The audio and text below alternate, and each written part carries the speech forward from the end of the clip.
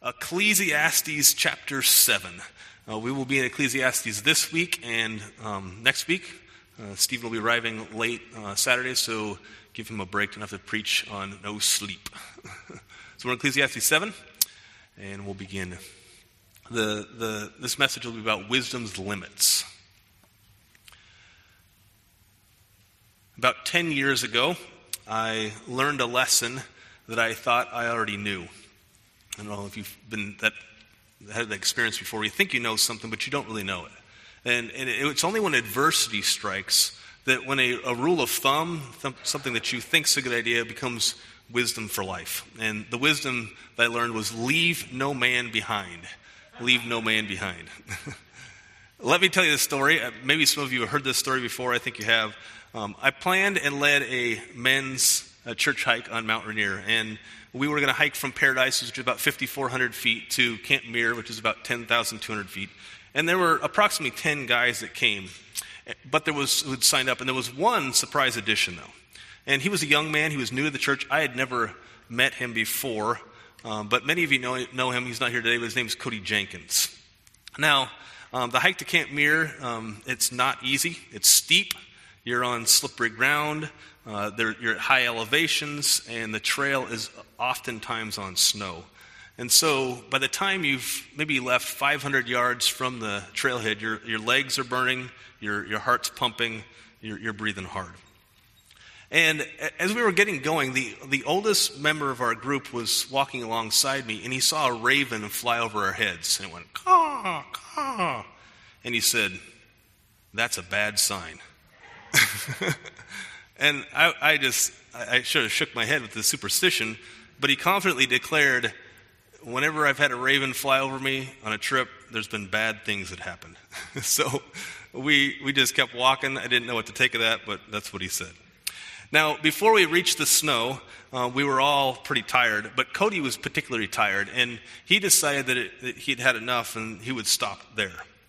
I didn't like this plan, but and my dad, he sort of taught me how to hike. He said, you never do that. But we weren't very far along and kind of wanted to keep going. Everybody else wanted to keep going. And so with apprehension, I agreed, okay, we'll meet you back here on the way back down. And he agreed. So we hiked to the top. We took some pictures after a long time moving up. And then we headed back down. As we came back down, we were looking for Cody along the way, trying to find him. But he was nowhere to be found. We kept thinking he must have just decided to head back down and go to the lodge. That was not the case. Cody had decided to go higher, to climb up instead of going down. Cody, I've learned, and maybe if you know him, he's pretty determined when he sets his mind to something. And this is really where the story gets scary. Inquiring about his whereabouts, we heard that someone had been harmed or hurt on the mountain, had been injured. And it was a young person, so it was likely Cody. And so here I am with a group of men down in the parking lot, and the youngest member of our group, a teenager, is now up on the mountain, probably hurt. So my stress level, you can imagine, is just rising. And soon we hear a medical helicopter approaching the mountain. My anxiety now is like my heart. You could just feel that tension in your chest, my temples. I could feel the pulse, going. And I'm just praying, God, help. God, help. I didn't know what else to do. And the oldest member of our group, again, he saw me starting to really freak out, and he started to calm me down. But in reflecting upon the circumstances, he said, "Remember the raven?"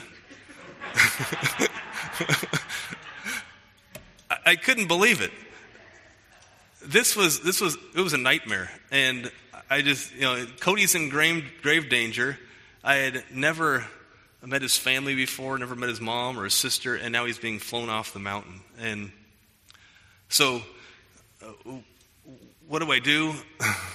I was just praying. And I tell you what, though, I have never forgotten the raven. Not in a superstitious way, but the wisdom I gained from that trip will never leave me. And the raven reminds me every time I see one hiking, leave no man behind. Never leave someone alone. I knew that before, but now it had sunk in. So what happened to Cody? Well, we'll talk about that at the end. But for now, let's consider the acquisition of wisdom found in Ecclesiastes 7. Ecclesiastes 7 tells us that wisdom is really important. It's actually a protector for us. But like all of Ecclesiastes, the preacher knows that life is complicated, it's complex. And life is not that simple. Wisdom can protect us, but it ultimately can't save us. Sometimes even the wisest choices we make, they leave us in harm's way.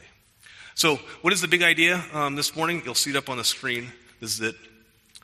Ecclesiastes 7. Wisdom protects, so acquire it. This will be chapter 7, verses 1 through 12. Wisdom protects, so acquire it. But wisdom is limited. God alone saves. And this will be the second half, chapter 7, verse 13 through chapter 8, verse 1. So we begin with wisdom protects, so acquire it. Wisdom is learning to live in God's world, God's way. To recognize that God had created the world and he rules in this world, and then to make choices and decisions that align with his will and his way. This is wisdom, living in God's world, God's way. So, how do we acquire wisdom? Well, let me read verses 1 through 6. Here the preacher highlights that adversity is often the way that we acquire wisdom. Adversity is often wisdom's teacher. I'll read those verses. A good name is better than precious ointment, in the day of death than the day of birth. It is better to go to the house of mourning than go to the house of feasting. For this is the end of all mankind, and the living will lay it to heart. Sorrow is better than laughter, for by sadness of face the heart is made glad. The heart of the wise is in the house of mourning, but the heart of fools in the house of mirth. It is better for a man to hear the rebuke of the wise than to hear the songs of fools, the song of fools. For as the crackling of thorns under a pot, so is the laughter of the fools. This also is vanity. You know, God, he cares about our character. So if you're going to live in God's world, God's way, with wisdom, you too will care about what matters on the inside. Your character, your name, as verse 1 says, is much more important than how you smell. That's what it says here, perfume or ointment in this verse 1. It poetically says that. Your character matters more than how you smell on the outside. For that reason, the wisdom of God says that the day of death is better than the day of birth. I don't think, probably many of us often think that. Our experience is we mourn when someone dies, and we rejoice, we celebrate when a birth comes. So why do verses 1 through 6, they celebrate, or they lift up, they esteem death, adversity, suffering, and rebuke? Well, it's because that prosperity and laughter and birth and the simple songs, they don't often build us up. It is adversity that teaches us wisdom, and it really molds our character. Death, rather than birth, makes us thinking about those questions that form our character. So, what does my life mean? Will I be remembered when I die? How will I be remembered? It's sadness rather than sadness rather than laughter that allows our hearts to grow in empathy and understanding for others. It's not the fluffy song, but it's a rebuke from somebody that challenges us in our failings and changes us.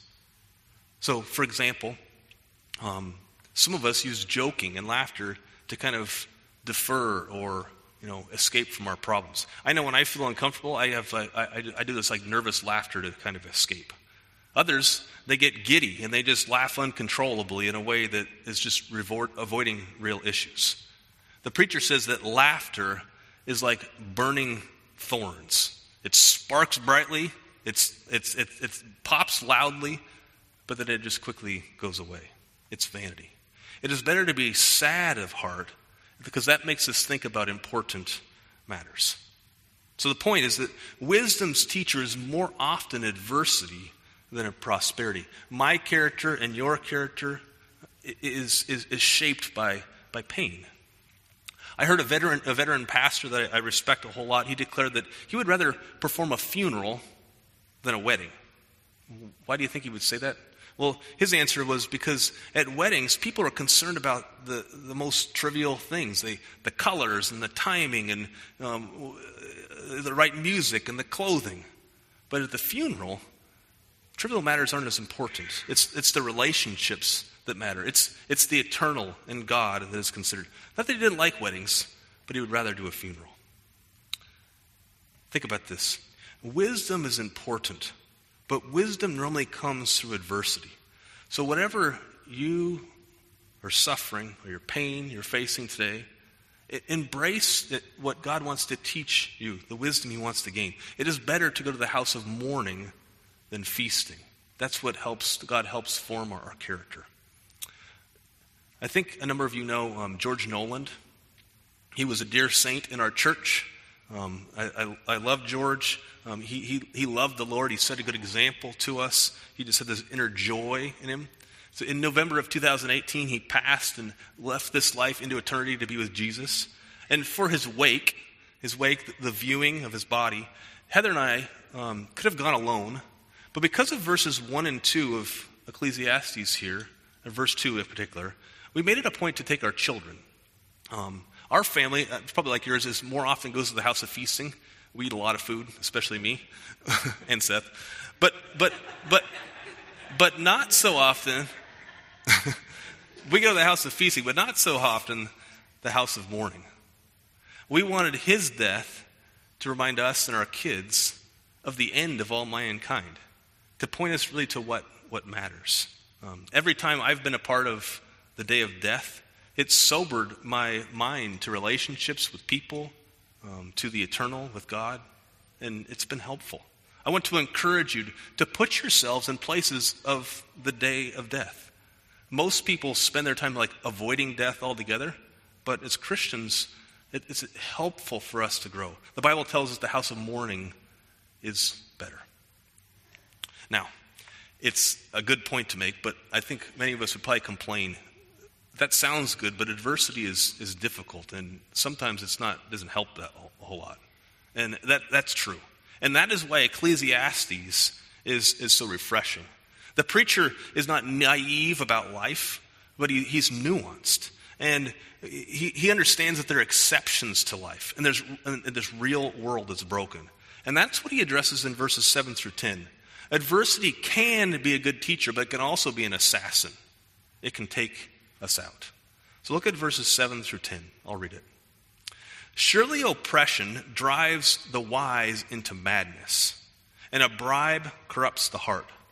Better is the end of a thing than its beginning, and the patient in spirit is better than the proud in spirit.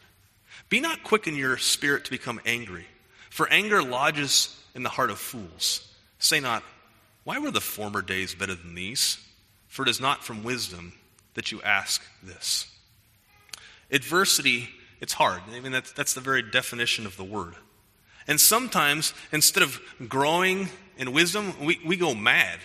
We get angry. We become impatient. We try to escape from what we see as evil or suffering.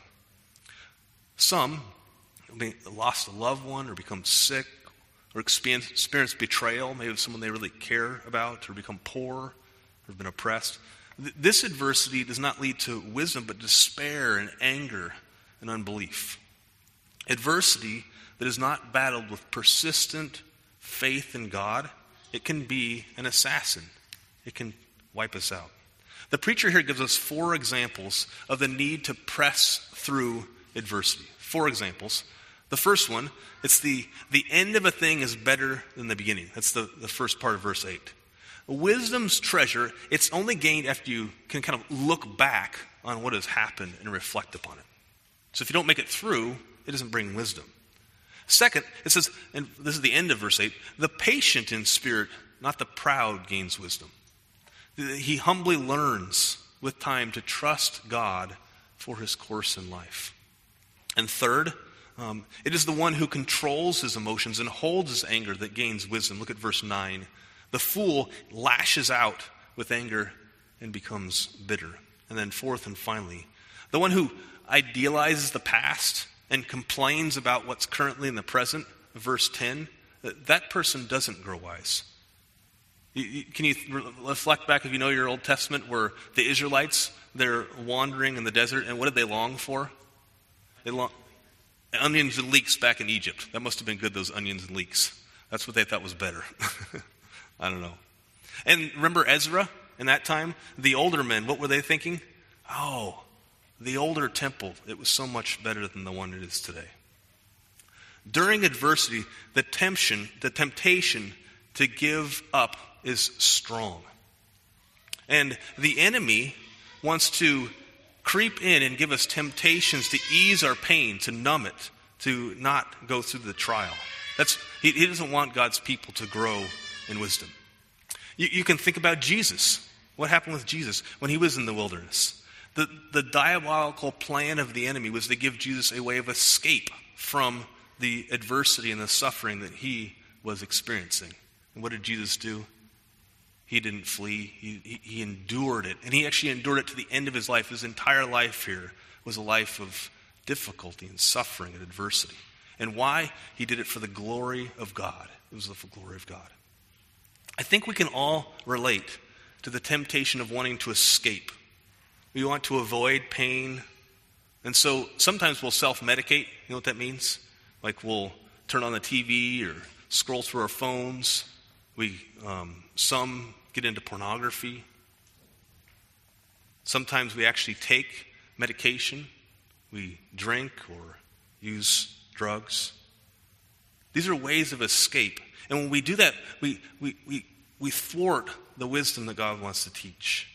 I know some of us have had to make the hard decision of breaking off an abusive relationship. And when that's happened and you're in the process, you feel like it was better back where it was. And you want to go back, you want to numb the pain. Sometimes it's even through sin. Don't give up. Don't waste the suffering because God wants to teach wisdom. Be patient by faith in God. Be hopeful for what will come.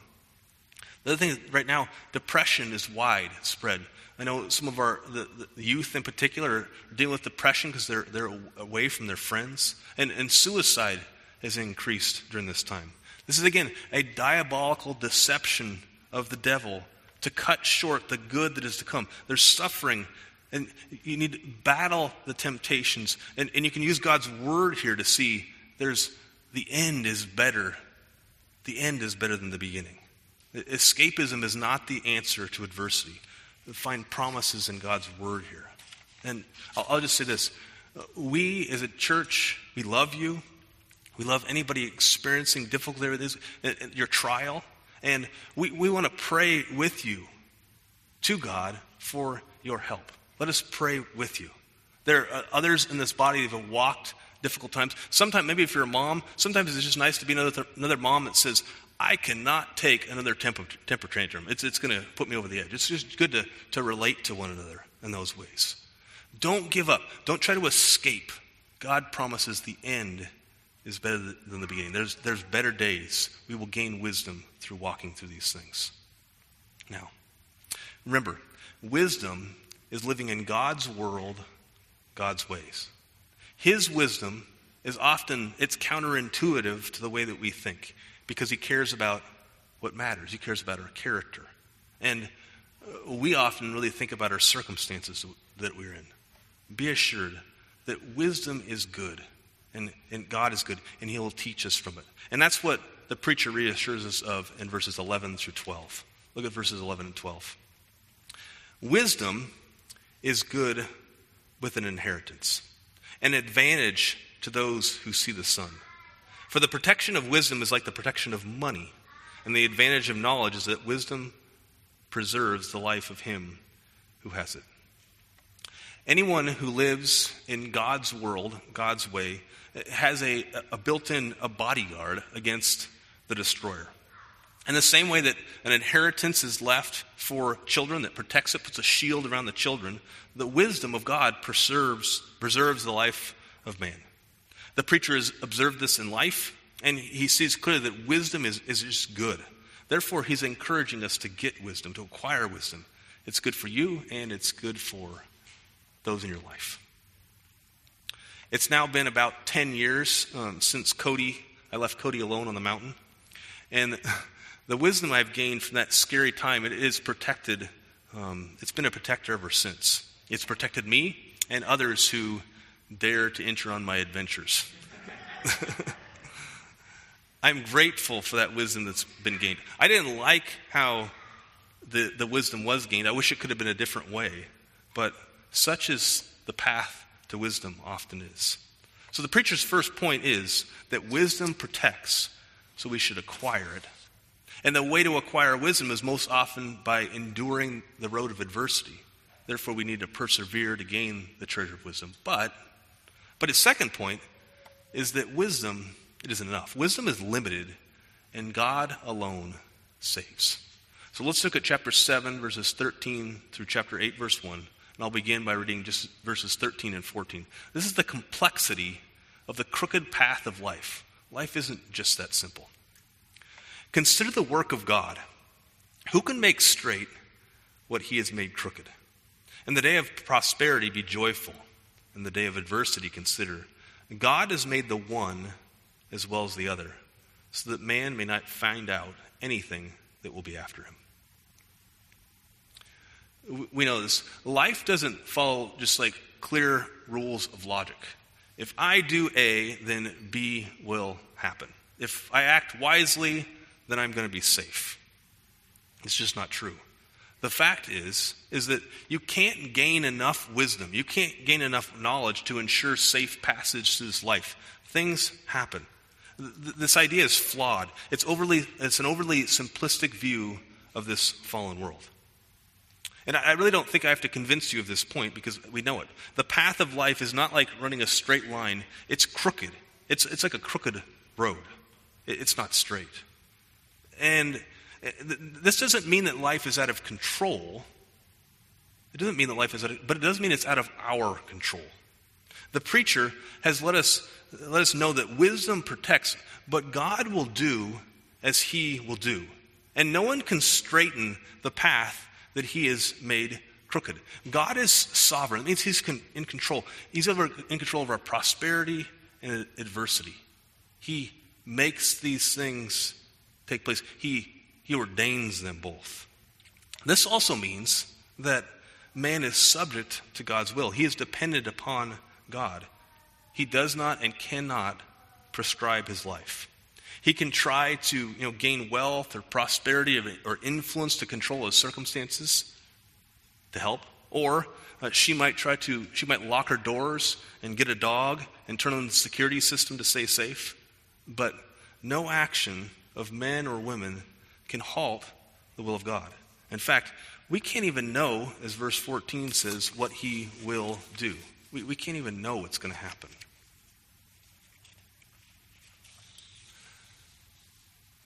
Think about where you are today. Think about your state of life. Think about the job that you have. Think about the place you live in. Could you have predicted where you would be right now? I know I couldn't. I would not have told you 10 years ago I would be standing right here, 20 years ago. I hope knowledge of God's sovereignty over prosperity and specifically adversity doesn't make you angry with God, but it's reassuring to you. To know that God is in control over our good times and our bad times. The preacher's counsel here is be joyful. Be thankful for the prosperity that God brings into your life. And then to be contemplative about life and God when adversity is brought your way. So let me ask you some questions. Are you giving thanks to God for the prosperity in life? Are you rejoicing in what he has done? Are you giving him glory for your successes? But even more, are you seeing adversity as coming from God? And are you letting that adversity cause you to consider him in response? Are you searching him out? Are you reading his word? Are you praying to know him more, to understand this life? Are you giving him glory for reigning over your adversity as well as your prosperity? Life does not run in a straight line. It is a crooked path made by God so we might humbly depend on him. We can't depend on ourselves. And then we can rejoice in him and search him out. And that is what the preacher does in verses 15 through 18. The preacher considers that in light of God in this crooked road, he specifically considers the question about injustice, the confusing concern about injustice. Look at verses 15 through 18. In my vain life I have seen everything. There is a righteous man who perishes in his righteousness, and there is a wicked man who prolongs his life in his evil doing. Be not overly righteous, and do not make yourself too wise. Why should you destroy yourself? Be not overly wicked, neither be a fool.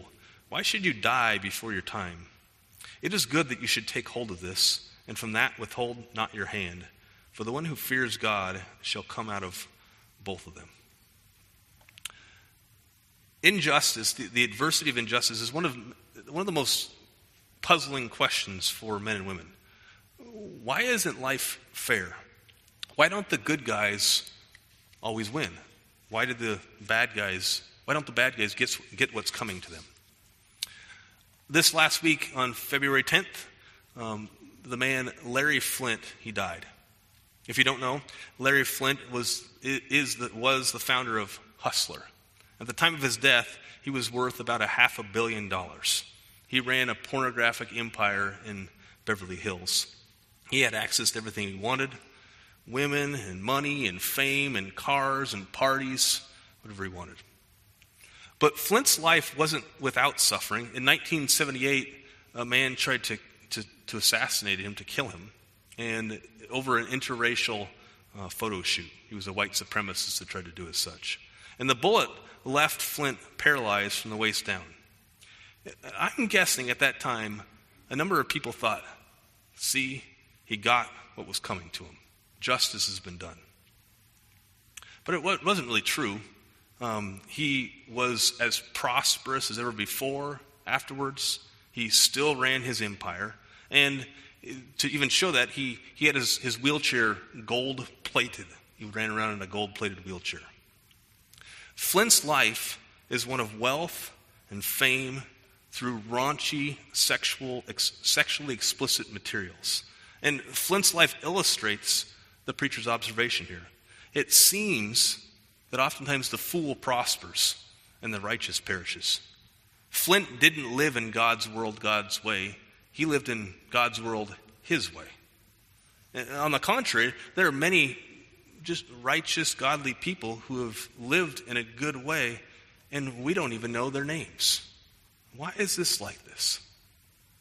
So, what wisdom does the preacher offer to us? Well, sometimes the fool is protected and the righteous perishes. Why? Well, first, he'll give us two reasons. Don't overestimate your own righteousness. Don't overestimate your own righteousness. He says, do not make yourself overly wise. Be not overly righteous, verse 16. This is the preacher describing self-righteousness. It is thinking we're better than we are. Self-righteousness makes us mad when others don't get what they have coming. And it makes us judgmental of God when we suffer in our apparent righteousness. To be overly righteous is to look down on others and to minimize our sin. It's somewhat easy to do that when we compare ourselves to a man like Flynt. But conversely, the preacher also advises, don't give up the fight for righteousness. He says, don't be a fool. Be not overly wicked in verse 17. Now, that phrase, it almost seems like it shouldn't fit in the Bible, don't be overly wicked. Is the preacher saying be wicked but not like too wicked? That's what it kind of says. No, he's not saying that. He's saying that everyone is wicked. We're going to see that a little bit later. So just don't fold up your hands and give up. You must fight against being a fool, one who rejects living in God's world, God's way. Just because we are all wicked doesn't mean we should just go for it like Flynt did. Just go to the wind. Be as wicked as possible. And then verse 18, it sums it up this way. It is good that you should take hold of this. This is the verse 16, the avoiding self-righteousness. And from that, withhold not your hand. This is the verse 17, giving yourself over to wickedness. For the one who fears God shall come out from both of them. This is really the main point of really the whole book of Ecclesiastes. Get this and you understand this book, you're getting on the right track. Obey God, it's living according to his way and his wisdom, and fear him. Be in awe and reverence of such a God who is sovereignly rules over all things. Fear the one who is so great that no man can find out. No one can search the depths of the wisdom of such a majestic God. In a world that is too complex for us to understand or find out, the preacher, he just simplifies the duty of man for us. We could compare this with the last verse of this entire book. Compare verse 18 with the last verse of this entire book. It says, fear God and keep his commandments. This is the conclusion of it all. Now, we have a problem, don't we, though? We have a problem. Keeping his commandments is easier said than done. And so what are we to do? Well, let's look at chapter 7, verse 19 through chapter 8, verse 1. The preacher has something to say about these things. This is the longest section I'll read. Wisdom gives strength to the wise man more than 10 rulers who are in the city. Surely there is not a righteous man on earth who does good and never sins. Do not take heart all the things that people say, lest you hear your servant cursing you. Your heart knows that many times you yourself have cursed others. All this I have tested by wisdom, and I said, I will be wise, but it was far from me. That which has been is far off and deep, very deep. Who can find it out? I turned my heart to know and search out and to seek wisdom in the scheme of things, and to know the wickedness of folly and the foolishness that is madness. And I find something more bitter than death. The woman whose heart is snares and nets and whose hands are fetters. He who pleases God escapes her, but the sinner is taken by her. Behold, this is what I found, says the preacher, while adding one thing to another, to find the scheme of things, which my soul has sought repeatedly, but I have not found. One man among 1,000 I have found, but a woman among all these I have not found. See, this alone I have found, that God made man upright, but they have sought out many schemes. Who is like the wise, and who knows the interpretation of a thing? A man's wisdom makes his face shine, and the hardness of his face is changed. The closing verses of our text this morning make it clear that our problem isn't just that we can't gain enough wisdom. Our problem is who we are. In verse 20, it says that all people are identified as sinners, even the most righteous. And then in verse 21 and 22, it exposes that we worry about being cursed, fearing man, worrying about people's words, but we ourselves, we curse others. And then verse 26 shows that left to ourselves, we are snared by temptations. This is verse 26. The preacher searches to find wisdom and understand folly and madness, but it is far from, it's out of reach. He looks at 1,000 people and he only finds one man and not a woman. The preacher concludes his thoughts in verse 29. He says, man's problem is himself.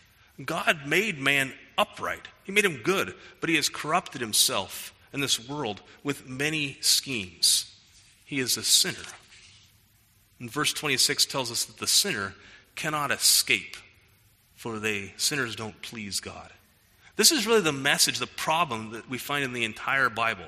Not just here in the wisdom of this preacher. We people are snared by our sin. We are our own problem. Now, it's one thing for your problem to be someone else, but it's quite another when your problem is yourself. You need help from another. You need help from outside. So we're left with the question in chapter 8, verse 1, who is like the wise? Who is upright, who can help? Who pleases God? And the preacher at his time, he really had no answer to this question. But thankfully, God was always at work. He was working sovereignly in this crooked world to save. And we know at the appointed time, God sent forth his Son, Jesus Christ. The Son whom the Father twice declared from heaven, this is my Son in whom I am well pleased. This is Jesus who are hidden all the treasures of wisdom and knowledge. The Son of Man who, though tempted in every point as we are, yet without sin. There is help for sinners, and it isn't wisdom, but it is wisdom incarnate. Wisdom come down from heaven. This is where help is found. Let me conclude where we started. When I left Cody on Mount Rainier, I was the problem. I didn't really want to stop. I wanted to make my way with the group. I wanted to make it to the top. Now, I could make some pretty good excuses, like the other guys needed me or Cody should have known better. But deep down, I was really thinking about myself and what I wanted. Sin was my problem.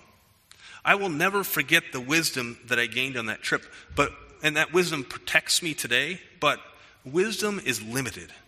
I need God to save me from my sin and myself. So, what happened to Cody? Well, later on, we pieced together that Cody had fallen during his ascent and he'd hit his head.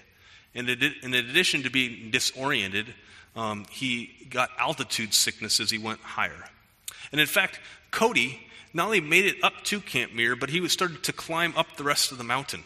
And if you don't know, this is super dangerous. Right after Camp Muir are many crevasses that you could fall in and you could die. Thankfully, some climbers saw him and stopped him and flagged down the park rangers. The rangers made an assessment of his condition, and they decided he needed to be airlifted to Harborview Medical Center. This is why we heard the chopper. Cody is safe today. You've seen him, obviously. I don't know if his mom ever forgave me. God was kind to me and us that day. The tragedy of that day could have been terrible. So I rejoice in God protecting Cody and us. And the adversity, though, it's helped me to contemplate like the real things that matter in life. Not making it to Camp Muir, but whether Cody is safe and cared for. But even more, I know that I need God to save me from my sins. Praise be to God for Jesus Christ, who helps in our need, who saves from sin, and daily intercedes now on our behalf. The sins that we commit each day, he intercedes for us. He covers those on our behalf, on the behalf of his people. He knows our weaknesses and our sins, and his heart is drawn to sinners. He touches the leper. He goes after the one who is of the 99. He goes after the one who is lost. This is our Jesus. This is the one who saves from sin, who covers the problem that we have. Wisdom is good, but we need wisdom incarnate. We need Jesus. If you haven't followed Jesus with your life, turn to him. Follow Jesus. He is the Savior of our souls. He's the one who loves us beyond all we can imagine. So let us worship God now. Let us worship the one who we can fear because he's so great, but we can fear in a way that we can trust him because he is the perfect Savior found in Jesus Christ. Pray with me and we'll sing.